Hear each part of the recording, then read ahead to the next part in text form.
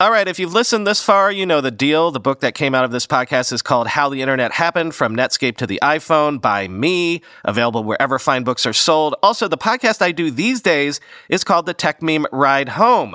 Search any podcast app for Ride Home, and you should find the Tech Meme Ride Home, which is all the day's tech news every weekday in just 15 minutes. If you like this show, you'll love that one. That's not just the sound of that first sip of Morning Joe. It's the sound of someone shopping for a car on Carvana from the comfort of home. That's a good blend. It's time to take it easy, like answering some easy questions to get pre-qualified for a car in minutes. Talk about starting the morning right. Just like customizing your terms so your car fits your budget. Visit Carvana.com or download the app to experience car shopping the way it should be. Convenient, comfortable. Ah.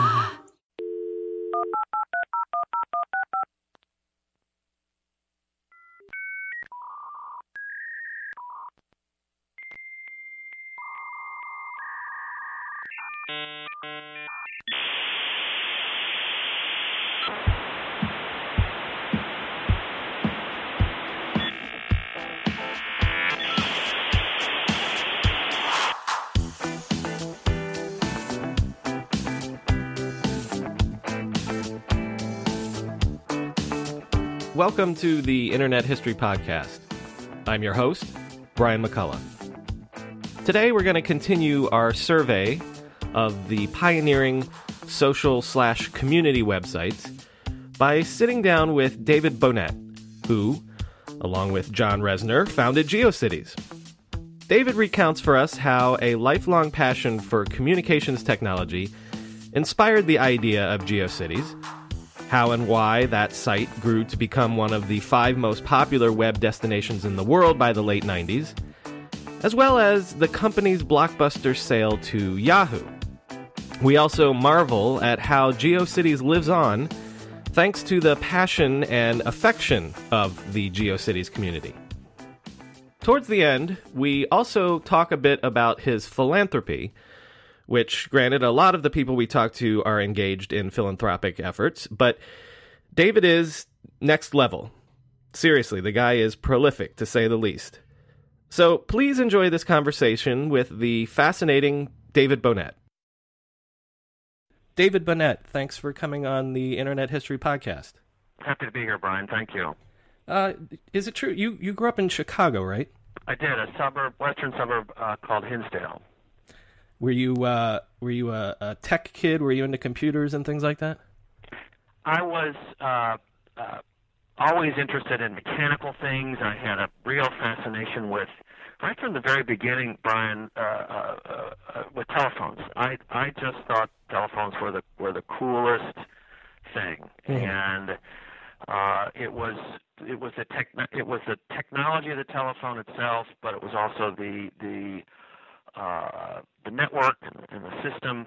And I remember I had a number that would ring the telephone back, and I thought that's just like the coolest thing ever. And I would dial that, and you'd hang up, and the phone would ring back. And growing up, I would go visit the Museum of Science and Industry in downtown Chicago, and the Bell telephone system, L&I Bell, had just a fantastic exhibit at the Museum of Science and Industry. So it was a very early fascination with telephones. And then I was a ham radio operator. So I learned Morse code and started with my novice ham radio license, then graduated up to my general ham radio license. I built Heathkit ham radios, and I did that in junior high and high school.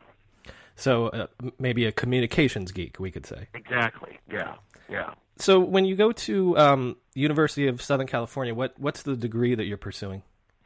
I was interested in pursuing a computer science degree, and USC had an early computer science program, and I was also interested in pursuing a business background. And I get to USC and I start to take computer science courses, and at that point, you had to get a math degree to get a computer science degree because it was mostly about the theory of hardware and computer theory versus what I was really interested in was the application side, either business applications or consumer applications. So I did take a number of programming courses and did a lot of mainframe work with punch cards, but ended up having a kind of a minor in computer science and a degree in business. You got the MBA from University of Michigan, and you start off with Arthur Andersen, is that right? I started off with Andersen Consulting out of graduate school, which actually ended up becoming Accenture, but at the time I started, it was called Andersen Consulting. It was an arm of Arthur Andersen Company. And I started right out doing application design and programming for business information systems. I would help design general ledger systems. I helped design general ledger system for the HP 3000. So I was doing a combination of systems analysis, design, coding, just the stuff I love to do. I did inventory systems, and it was a great time to learn structured program development and actually hands-on coding at the same time. Mm-hmm. And that leads to a couple different jobs with various software companies in the 80s. A friend of mine had started a software company here in Southern California called Essential Software. It was mainframe system automation products, report distribution, online report viewing, and I had a variety of jobs at that company. It was a small software company. I managed the development group.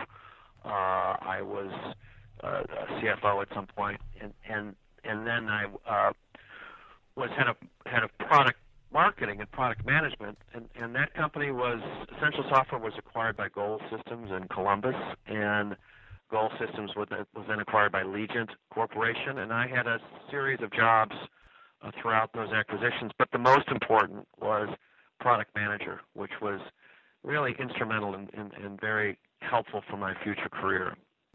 Because it taught you how to develop products and bring them through their life cycle and bring them to market, that sort of thing? Exactly. And having had such extensive experience with all facets of the products, the product manager position, if it's a good one, is like the best overview of what the product is all about, because you interface with the development group, you interface with the sales team, you look at what the competition is doing, you're responsible for promoting and pricing the product, developing and determining what features go in new releases. So it was a great way to see the entire life cycle, all the different phases and stages of the product from being developed to being sold. Now, I had read, this might be too cute a story, but I had read that you first learned of the web, in a magazine article on a plane. But I also get the sense that maybe before that you might have been active on, early online services and message boards and things like that. Yeah, that's right, Brian.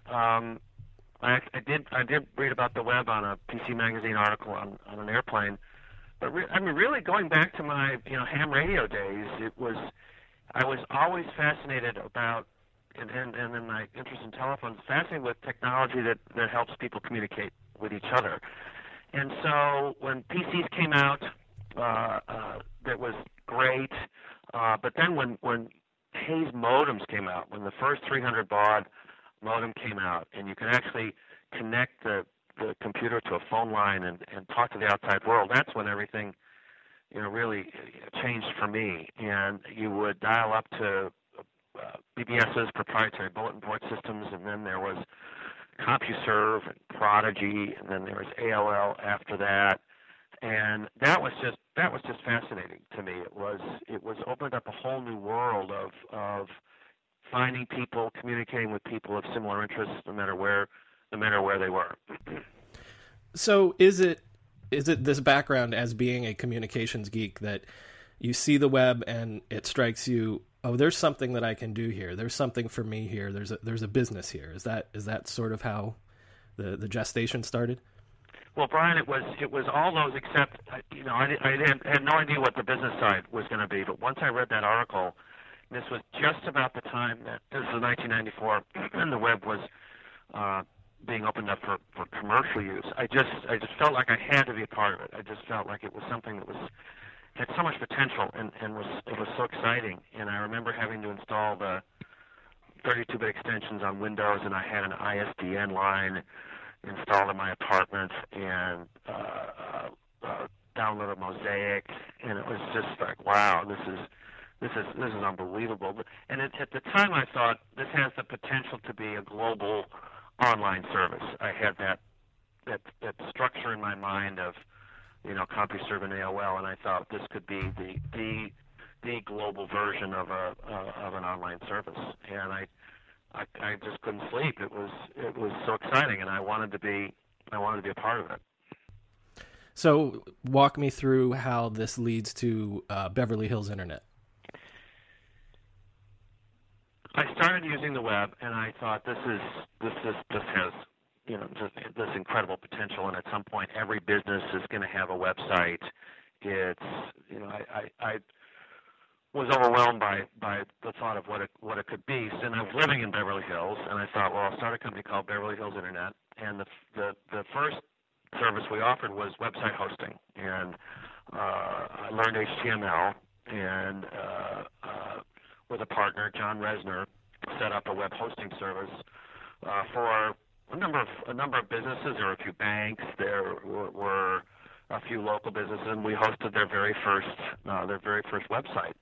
And while we were doing that, I was trying to think of what else could we do that was beyond web hosting. And I had an early fascination with webcams, because when I saw some of the very first webcams, I thought this creates a sense of context that you're in a different place, that you're actually seeing something happening somewhere else, and different than TV. It was just this amazing fascination. And one of the very, very early webcams, I think there's a Wikipedia page about it, is a coffee pot in Cambridge, England. Mm-hmm. And engineers had hooked up a very primitive webcam because they didn't want to go to the next floor down or up to see if there was coffee, so they hooked up this webcam and I just thought that's the coolest thing ever. And so I really wanted for us to do our own webcams. And so with John Resner, who was in the tech side of the business, we bought a couple of SunSpark stations and a couple of camcorders, and we wired the camcorder output to the boards inside there's no such thing as a webcam. Right. And we wired it to the boards inside the Sun. And I had a friend who had a graphic design business in Hollywood at the corner of Hollywood and Vine, and our office was in Beverly Hills. And so we put up two webcams, one pointing to a bus bench on Wilshire Boulevard in Beverly Hills, and the other pointing to the corner of Hollywood and Vine. And these would refresh every, I think, 6 to 8 seconds, because there wasn't the bandwidth or the technology for live streaming. And then just started to kind of blast out, that we have these webcams. And at that same time, I was thinking, how can we leverage the visibility of this? And I went up to an early internet trade show where Jerry Yang and David Philo were setting up their booth, and I was setting up my booth. And I was on the way back, and I was just thinking, how can we leverage this traffic? And I thought, well, let's give away free home pages so that anybody can set up their own free website. And that idea wasn't necessarily unique, but what was unique was the sense of we will have communities of interest where people can set up pages about whatever they like around certain themes, and we would use the locations, we would use real life locations as themes. And so we had this webcam in Hollywood, and then people could set up fan pages about celebrities, etc.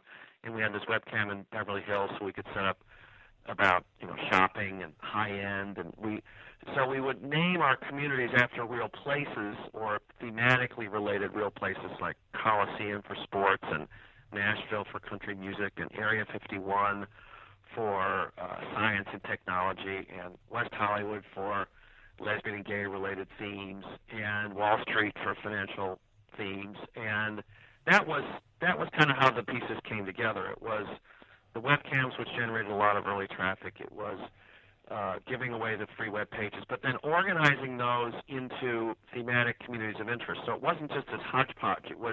There was a coherence to the sites, and I wrote the HTML for the initial how you set up your web page, and at that point it was AOL, CompuServe, and Prodigy. So we set up different. That was really the only way people could get on the web until the ISPs came along, and got popular.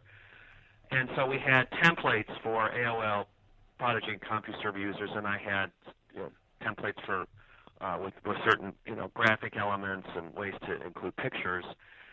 And we set up this context where you would actually have a neighbor. You would when you signed up for a site at GeoCities, you would go through this sequence where you would pick the thematic neighborhood, and then you'd be shown kind of a 2D representation of a street, and you'd kind of pick your address on the street. Mm-hmm. And so your web, you had a context for setting up your web page that you were part of a neighborhood that had someone on either side of you, and everyone in the neighborhood was interested in similar interests.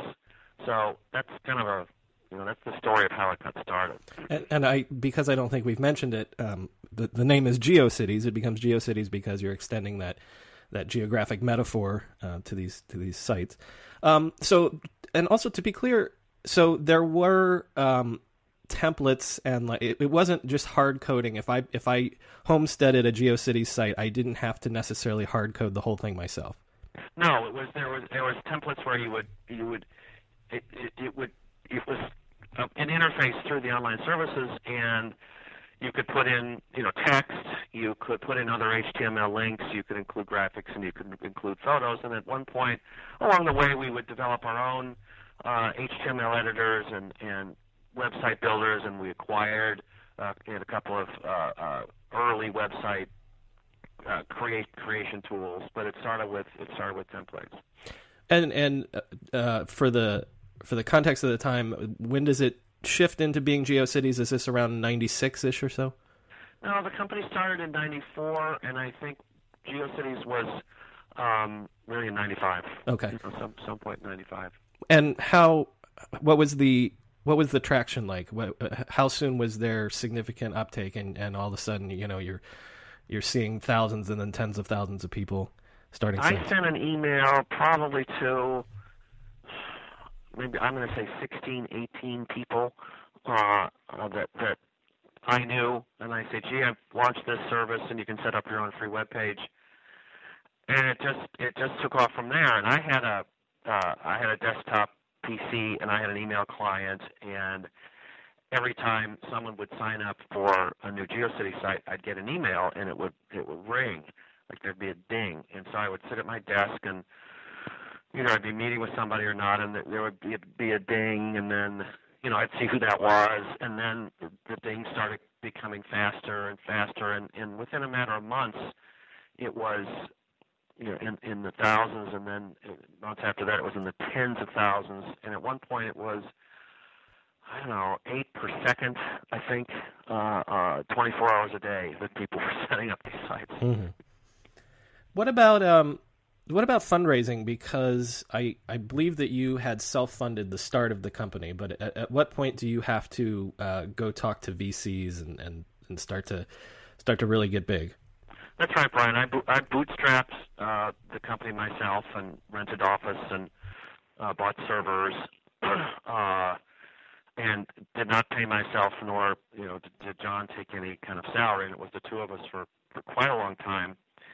And I think maybe brought on one or two employees, and I reached out to dozens of VCs and funders, and people just weren't getting it. I mean, the internet was still so new. The business models were completely undeveloped. There was, I remember the very first banner ad was a Volvo, and it was like, wow, there's advertising on the internet. Mm-hmm. Who knew? So the internet for a long time went on without any sense of what the business models would be. There was some hope and expectation that e-commerce would someday take off, and that advertising might someday be significant, but nobody had any sense. But I was put projections together, and I was confident that with a large enough audience that we would be able to monetize the traffic at some point. But it was so early, and it was really to the point where I just can't keep doing this anymore. No one was funding, and I was seriously running out of money. And a couple of times I met with John, and I just said, we're going to have to, unfortunately, we're going to have to wind this down. And at that point, there was a Northern California VC called CMG, and they saw the potential, good for them, and they put a term sheet, and we raised $2 million. And at that point, we could really then hire people, and we were always struggling to keep up with the demand for the service. We were always struggling to add servers and storage capacity, and I mean the cloud was decade and a half away, so we had to build everything ourselves, and so. But then we raised a number of successive rounds of financing after that. I'm glad you mentioned that because people always say, how much cheaper it is to do a web startup nowadays. Even from 15 years ago when I did my first company, it's infinitely cheaper and easier. But so I'm super curious about issues of storage, servers, bandwidth, that sort of thing. Were those insane costs that you were always struggling to stay on top of as well? We were able to. It was a struggle on a number of fronts. It was finding the bandwidth capacity to handle the amount of traffic that we were generating, and we were consistently in the top 10, if not in the top 5, in terms of sites of popularity, and people were uploading pictures and files like crazy and creating sites, and we had a hard time finding ISPs that had the infrastructure to keep up, the bandwidth infrastructure to keep up with the demand. So that was a challenge, and the ISPs initially just didn't believe that we were generating so much traffic, but we did, and we would tax certain parts of their network. So there was that side of it. There was the financial side to make sure we had the capital for the servers, and then there was the technology side. We had to build so much of this technology ourselves, and we had rooms of racks and servers and storage and disk drives, and it just we would go up to the ISPs, and we just had cage after cage after cage of servers, and we would constantly be adding storage capacity and processing capability, and it was a monumental task. And we gave away websites for free, and it was the users obviously that created the content. So there's a little bit of an aside, which is I was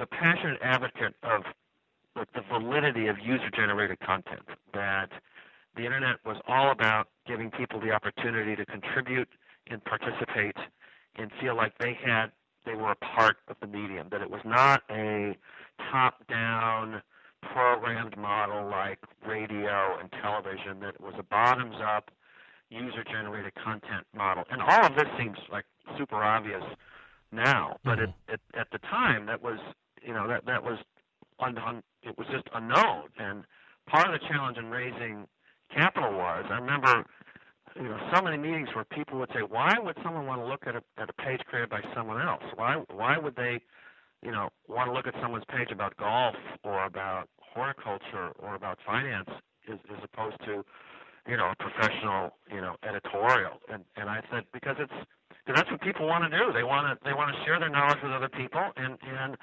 they want to connect with them. And so, but it was many people remained unconvinced on that score. But I was a passionate advocate of the integrity and the validity of user-generated content. And so in order to acquire all this content, we gave away the sites for free.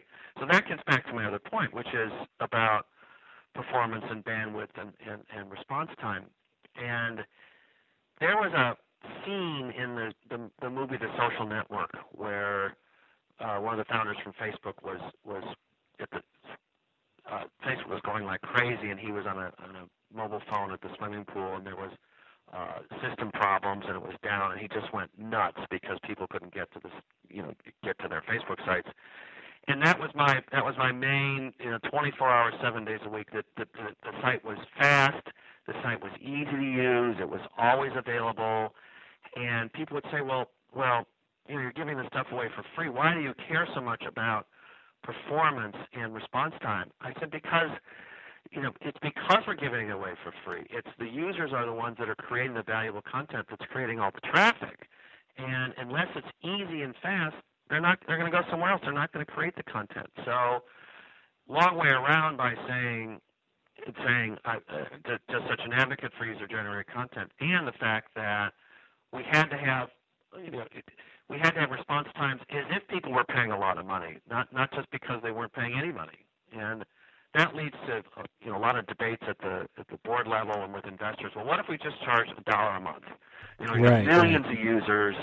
What if we charge 50 cents? And I had to push back, every step of the way. I said, no, it's not what this is about. This is about kind of an open source community where everybody can participate no matter what. Well, so because you don't want to go the subscription route, the business model you settle on eventually is advertising, right? Advertising and e-commerce, it was prescient. It was the fact that these neighborhoods have targeted demographics that are attractive to advertisers. That's what advertisers want is a captive audience that they know shares an interest in their product. So, I mean, there were no ad servers. We had to build our own ad servers. There were no ad networks. We had to do all that. We had to do, and we had to build an ad force. There were no ad sales, agencies, and we built an ad sales force and called on agencies in New York and Los Angeles and landed, quite a number of early accounts, and then e-commerce. And so we would, again, we would do deals with sports companies, and we had subscription deals for media, and that was the promise of what ended up being, the business models for social networks today, and how they make money, and that's what we started way back when. I think it's there's a key point to stress here, which is because you had the foresight to section these off into sections based on interests and community, and that made it easier to sell. Correct. Targeted direct advertising based on interests and things like that. Yeah, that was the whole key in it, and it was successful. I mean, it was the very early version of what has become today a combination of social networks and others. Yeah, well, we'll come back to that again before we end. But so within a couple years, you've got tens of millions of users. I think by the time of maybe the IPO, you're approaching like 38 million users, and GeoCities is regularly in the top 5 at least in terms of the most trafficked websites by like 1997, 1998. Right. You've already addressed this to a certain extent, but was there ever a concern that you would not be able to scale? 38 million sounds like a large number until you realize that Facebook today has 1.4 billion. Was there a concern that it would the growth would just spiral out of your control at some point? Well, you mean the growth would? You said scale. Would we not be able to handle the scale? Yes. No, I was never concerned about that. I was mostly concerned with like companies, at that stage, making sure we had the right talent and we could keep up and find enough engineers to really help scale the company. That was and the leadership and the management and all that. That was my biggest concern. I didn't have any concern about scaling the business side. It was more the people side of it, building the company. Was that some of the motivation as well for the IPO? And the reason I ask that is people have all sorts of different answers to this. Some people are like, well, they reached a point where we just had to IPO because everyone else was. Other people are, we had to arm ourselves because everyone else was arming themselves with tons of money from IPOs and things like that. We had raised quite a lot of financing leading up to the IPO. I think Series D or E along the way. And an IPO is just another financing event. It's a public financing event, but the purpose of an IPO is to raise additional funds to fuel the growth of the company. Most people look at an IPO as some big payday, and no, it's just you raise first. I bootstrapped the company myself, so that's a fundraising event, and then we had a series of private rounds, and then an IPO is just a public round, and the purpose, as I say, of an IPO is to inject additional funds for the future growth of the company. And then what happens during an IPO is the stock becomes publicly traded. It's the public that is fueling. The public has bought shares, and theoretically, as it should be, most of that money goes into the company for the future growth. And so once we had our IPO, I was pleased because we had additional capital that we could then continue to invest and build the business. We haven't mentioned competitors in your space yet. There were sites like Tripod and Angel Fire, and I think the Globe later in its life started to do personal homepages and things like that. Right. Just speak on the competition in your space a little bit. Was it was it a feature race with places like Angel Fire and Tripod and things like that? It's a good way to put it. Yeah, I think that was part of it. I was always concerned that we continue to achieve critical mass and dominance in the space by adding additional features and making sure that a lot of it had to do with performance and reliability, that we all struggled with some of the same growth challenges, and some companies struggled more than others, and we had an early first mover advantage. I knew Bo Peabody from Tripod and really admired what he did, and the Angel Fire people were doing their thing, and competition is a good thing. I think we had a leg up because of first mover, and we had the contextual. We had the sense of I hate to use the word community because it gets overused, but we were always so focused on community and thematic coherence that I think that gave us an advantage over the competitors. Achieving a gorgeous grin from home isn't a total mystery with Byte Clear aligners. Just don't be surprised if all of your sleuthing friends start asking, "What's your secret?" Begin by ordering your at-home impression kit today for only $14.95. Byte Clear aligners are doctor-directed and delivered to your door. Treatment costs thousands less than braces. Plus, they offer flexible financing, accept eligible insurance, and you can pay with your HSA FSA. Get 80% off your impression kit when you use code WONDERY at Byte.com. That's BYTE.com. Start your confidence journey today with Byte. Delve into the shadows of the mind with Sleeping Dogs, a gripping murder mystery starring Academy Award winner Russell Crowe. Now available on digital. Crowe portrays an ex-homicide detective unraveling a brutal murder he can't recall. Uncovering secrets from his past, he learns a chilling truth. It's best to let sleeping dogs lie. Visit sleepingdogsmovie.com/Wondery to watch Sleeping Dogs, now on digital. That's sleepingdogsmovie.com/Wondery. Well, let's do then and talk about the obvious idea that sites like these, sites like GeoCities and other community-based user-generated content sites were sort of laying the groundwork for what we now call social media and social in general. Do you feel like perhaps that maybe you were a few years too early? And literally the main reason I asked that question is because, in 1998, there aren't a lot of digital cameras yet. So, by 2004, 2005, when Facebook comes along, people have, digital cameras. They can post up pictures from parties and things like that. And you're still in a dial-up era. You're still in a film camera era. Was it maybe the company, GeoCities was wildly successful, but I'm wondering if maybe the idea wasn't quite mature yet in 1998.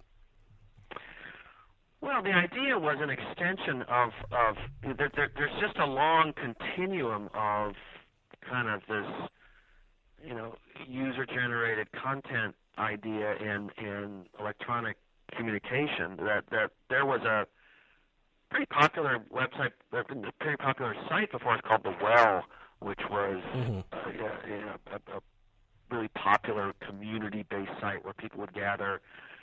And then there were as we talked earlier, there were bulletin boards before that. So I don't know if too early is the way to put it. More just that we were of our time. Right. We were took advantage and we were pioneers. And I guess the way to put it, maybe too early is appropriate. We were pioneers in certain technology and certain ways that helped build a foundation for what was to come, and I feel very fortunate that I feel very fortunate to have been a part of it at the time that we were. Yeah, and I think that GeoCities has such an amazing. People have such affection for GeoCities because so many people learned how to live life online, right? Learned things like creating a digital identity through GeoCities, through their first GeoCities homepages and things like that. There's this really great Instagram site called Humans of New York. Have you heard of it? Yeah, absolutely. And for those that aren't aware, it's extremely popular Instagram site, and he's also done books. And every day, this fellow roams the streets of New York and takes people's pictures and then posts their story. And he does it in just an incredibly engaging way. We're talking about just a person, and so I was sitting outside the Apple Store a couple of years ago at 59th and 5th.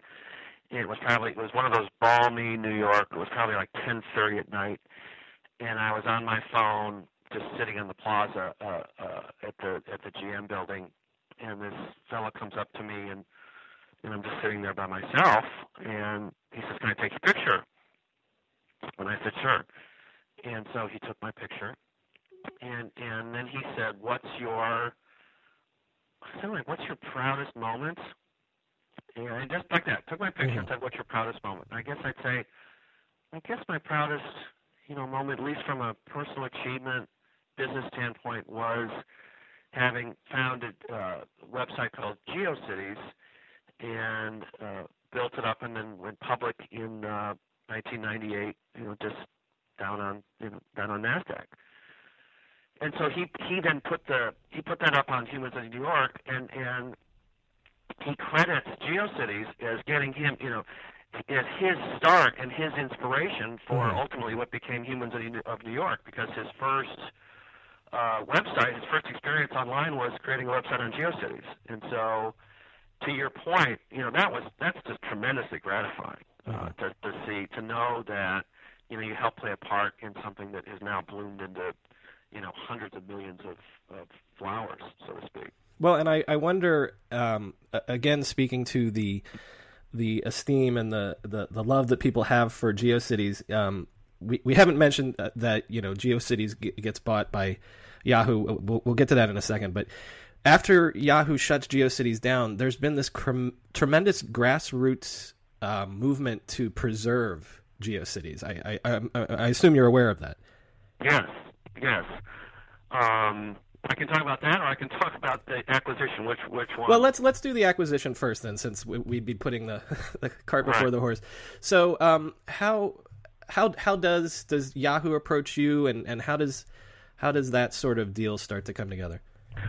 We had raised money from I had mentioned CMG early on, and they then became very big backers of Lycos, which was a very successful and popular search engine at the time.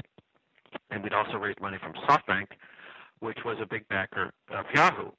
So we had investors who were both very invested in search engines at the time, Yahoo and Lycos, and they were very popular in competing search engines. This is way before Google. Mm-hmm. And when it seemed time that it was an opportunity for us to go public, both those companies were very supportive, and we went public. in '98, late '98, and I thought, well, once we're public, we're destined pretty much to remain an independent company for a while. And I had stepped down as CEO. I was founder and CEO, and I had stepped down about 6 to 9 months before the IPO, because as we've talked about, my background was in software and tech, and our business model was really media ad supported. And so we were very, very fortunate, and I did this more than willingly. I thought it was really important. We were very fortunate to attract a very experienced senior publishing executive, Tom Evans, who came from U.S. News and World Report. He was the publisher of that magazine. He had extensive background and credibility with ad agencies and publishers. So Tom took a big, great leap of faith. Good for him. Came on board as CEO, and he actually took us through the roadshow and the public offering, and I remained chairman of the company. And it's a good example of the importance of founder, kind of recognizing and realizing when it's time to kind of take a different role. And there's other stories for other days about what happens when that doesn't happen. Right. And so the company went public in '98. I had a sense we would remain independent, and then in early '99, it was a very frothy time, and both Lycos and Yahoo were interested in acquiring the company, and Yahoo ultimately did acquire the company, and I was thrilled for any number of reasons. I highly, highly respected Yahoo, and as I say, I was up at a trade show in '94 when they were just getting started and setting up their own booth. And it was a very, very lucrative, remunerative financial transaction, which I'm very grateful for the investors and the employees.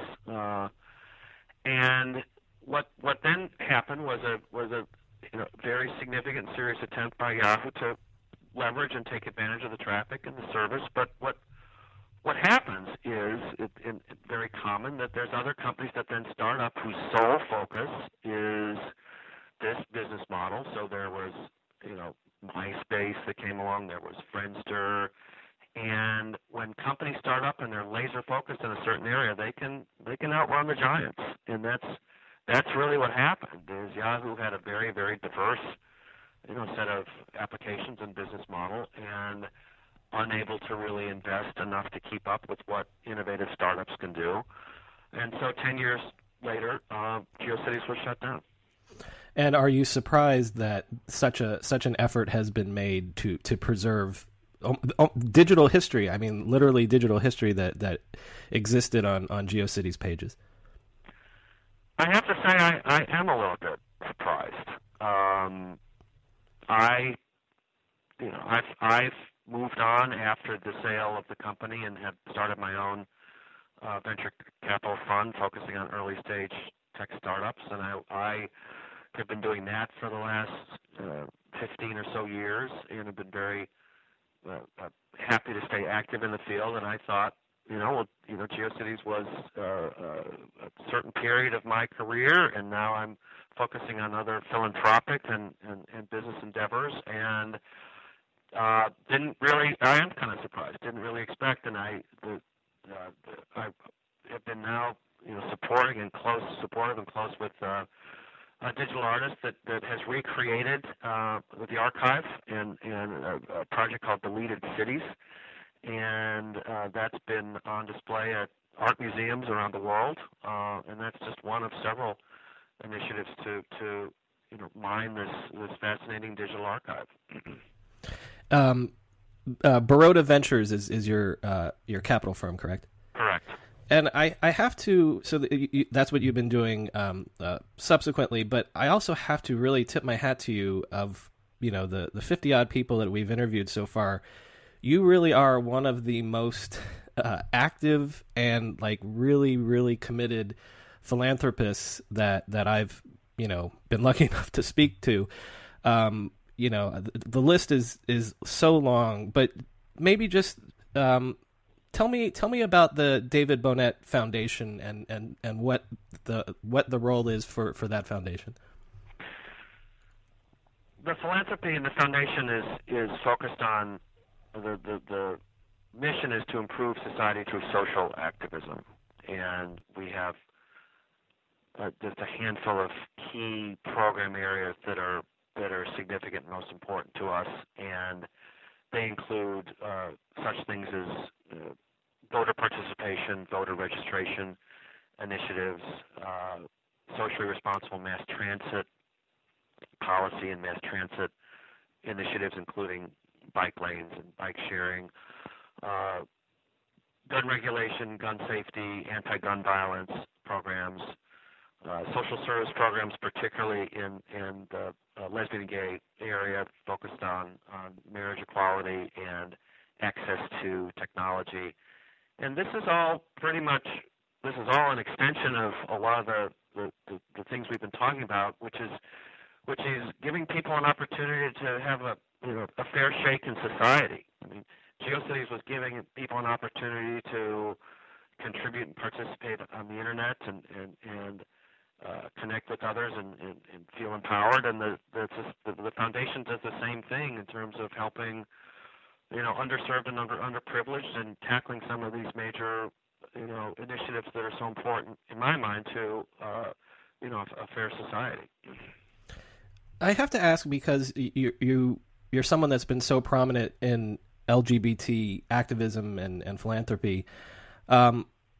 We talk all the time about how fast the tech world moves, but I'm wondering, have you been amazed at how quickly LGBT has evolved, and the rights, and like even from 10 years ago? I feel like I wouldn't have imagined that we'd be where the battle's not won yet, but I wouldn't imagine we would be where we are now, even 10 years ago. I mean, I have to say that I kind of saw this coming, and my activism dates back to my days in graduate school at the University of Michigan in 1978 to 1980, when I worked in a campus-sponsored lesbian and gay student union, and it was a counseling center, and we did seminars, etc.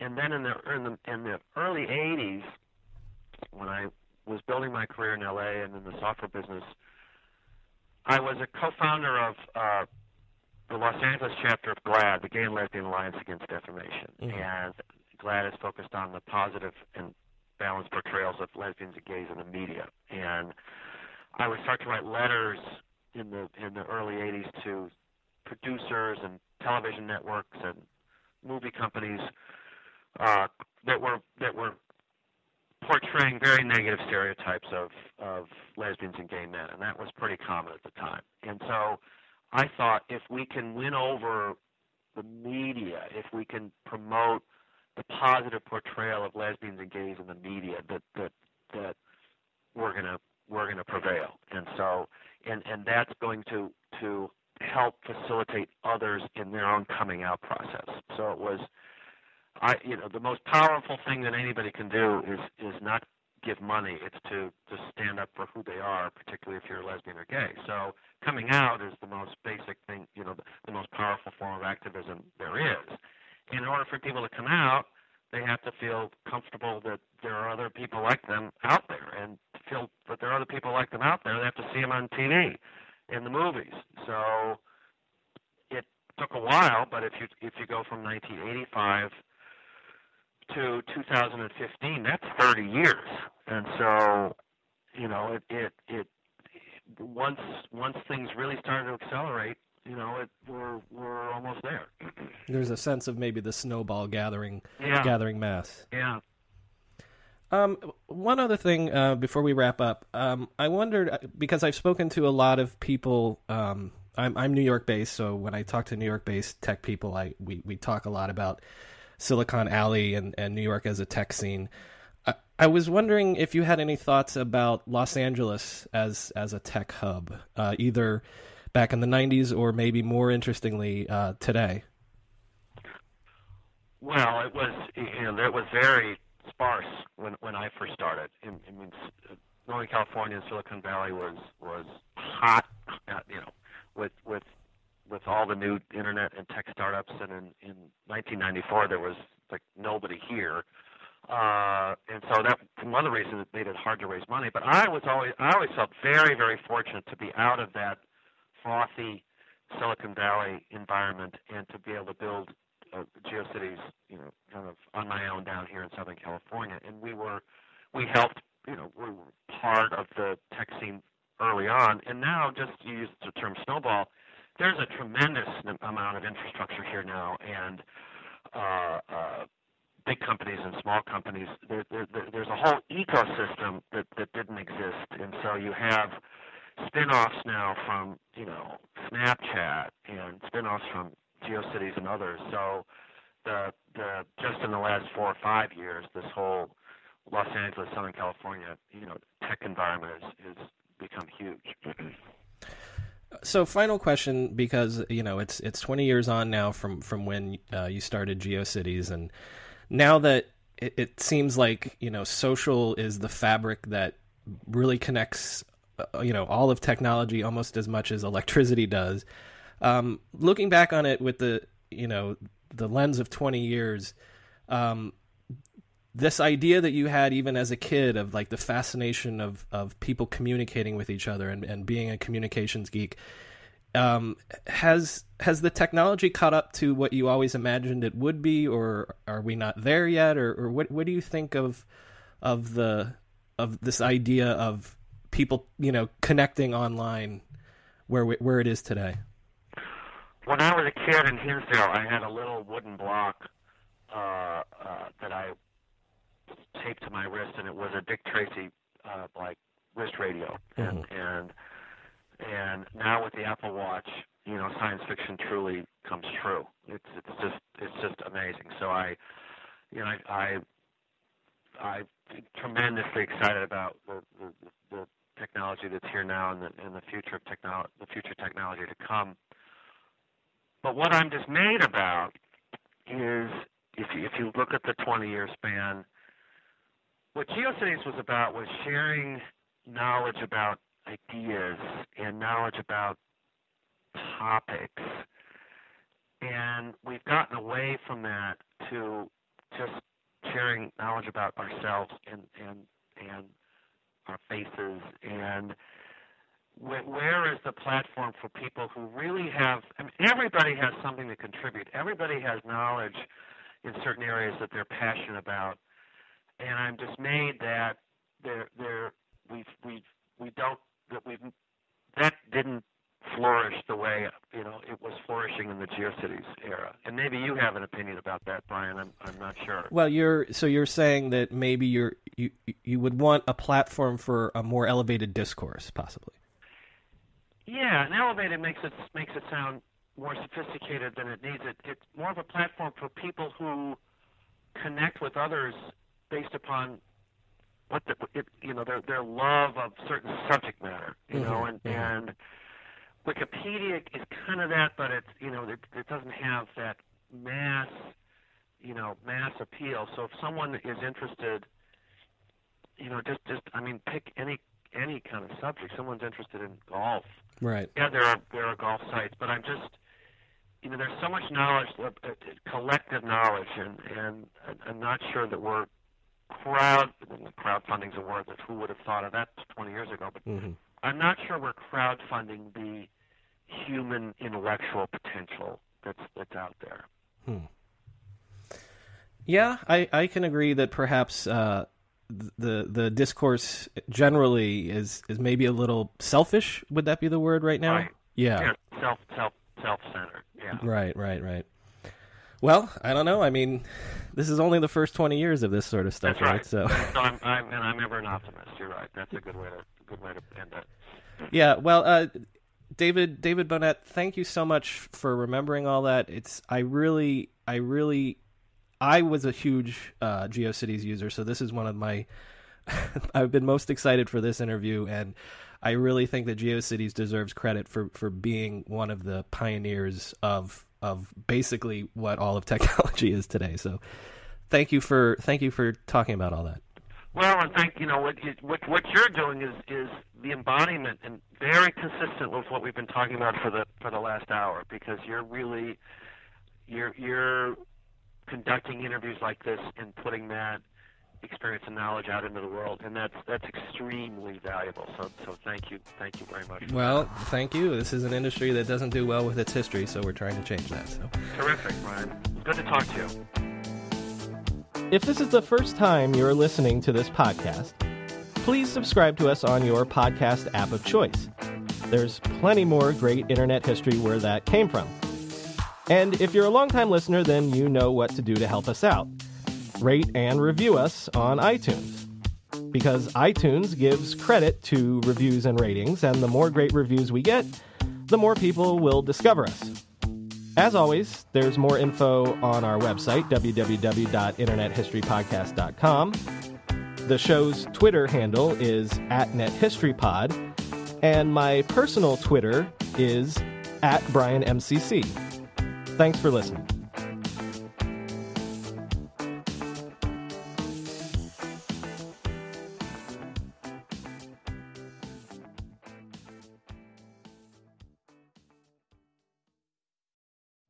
You know how to book flights and hotels. All you're missing is a tool to plan the travel experiences you'll have once you arrive. That's why you need Viator. Book guided tours, activities, excursions, and more in one place to make your trip truly unforgettable. Viator has over 300,000 travel experiences to choose from. Everything from simple tours to extreme adventures and all the niche, interesting stuff in between. So you can plan something that everyone you're traveling with will enjoy. Real traveler reviews give the inside scoop from people who've already been on the experiences you're considering. So you can plan with confidence. Free cancellation helps you plan for the unexpected. And 24/7 customer support means you can travel worry-free. Download the Viator app now and use code Viator10 for 10% off your first booking in the app. Find travel experiences for you. Do more with Viator.